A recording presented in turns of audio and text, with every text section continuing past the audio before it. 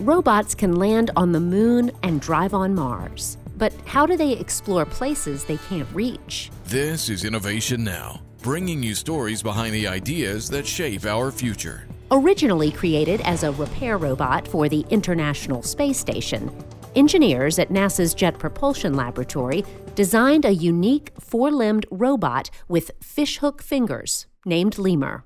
Now, Lemur has led to a new generation of walking, climbing, and crawling robots that could be used on future missions. Iceworm, adapted from a single limb of the original robot, moves by scrunching and extending its joints like an inchworm, climbing icy walls by drilling one end at a time into the hard surface. Lemur's fishhook grippers are being added to some microclimbers so they can cling to rough surfaces. And the gripping hand, complete with 16 fingers, could be used to grasp irregular surfaces under an icy ocean.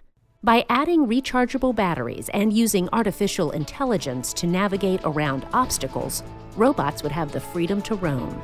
And for these climbing machines, the sky's the limit. For Innovation Now, I'm Jennifer Pulley.